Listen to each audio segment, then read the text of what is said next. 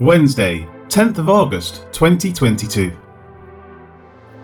And when Saul had come to Jerusalem, he tried to join the disciples, but they were all afraid of him, and did not believe that he was a disciple. Acts 9:26. The previous verse had Saul, Paul, being let down through the wall of the city of Damascus in a large basket. We now see where he went after leaving there.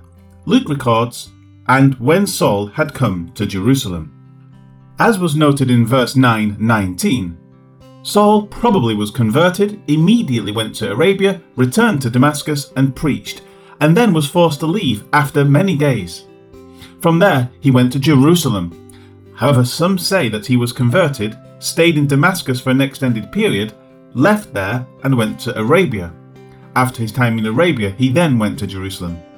That is less likely and does not fit with Paul's words of Galatians 1, where he says, "But when it pleased God, who separated me from my mother's womb and called me through his grace, to reveal his Son in me, that I might preach him among the Gentiles, I did not immediately confer with flesh and blood, nor did I go up to Jerusalem to those who were apostles before me, but I went to Arabia and returned again to Damascus.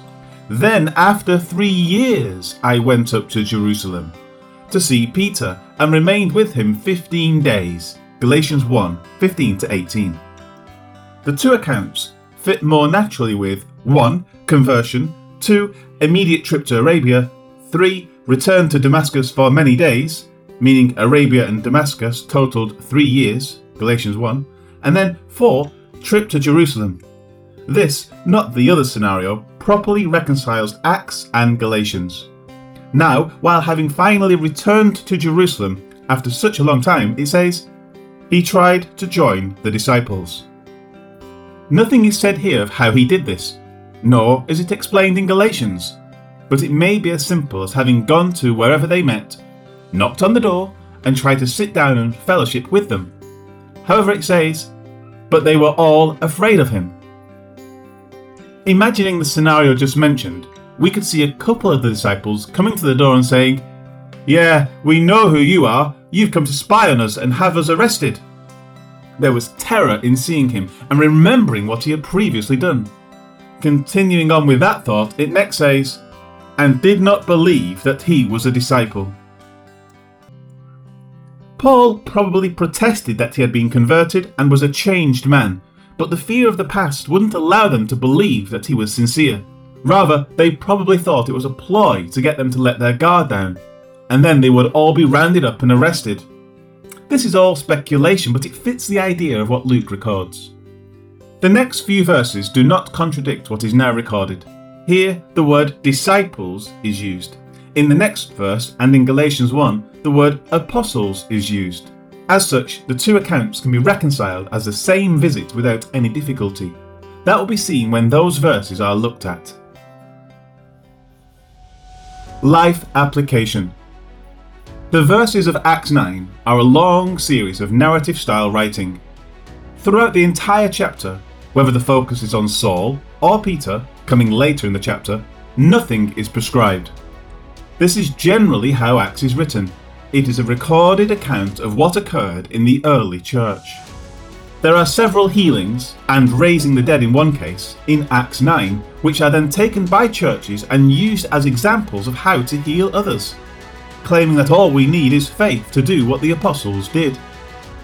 The problem with this is that nothing in Acts 9 is prescriptive.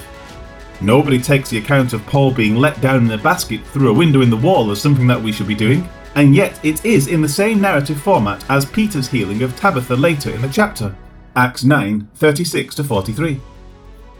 Let us remember the context of passages when we evaluate them, and let us remember the style of writing that is used.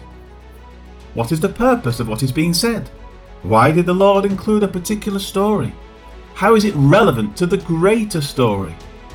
Be sure to ask such questions.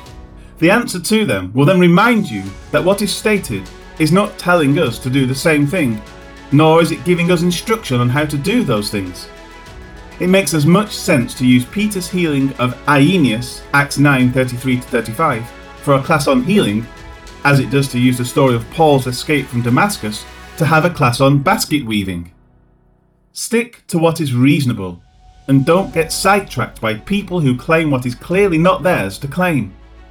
For right doctrine, consult the epistles. Heavenly Father, Acts is such a wonderful book. Thank you for how it confirms the things later referred to in the epistles, so that we have a sure and reasonable account of what occurred, and why these stories given in Acts will later help with the explanation of right doctrine in the epistles. Each book has its purpose, so help us to use them accordingly. Amen.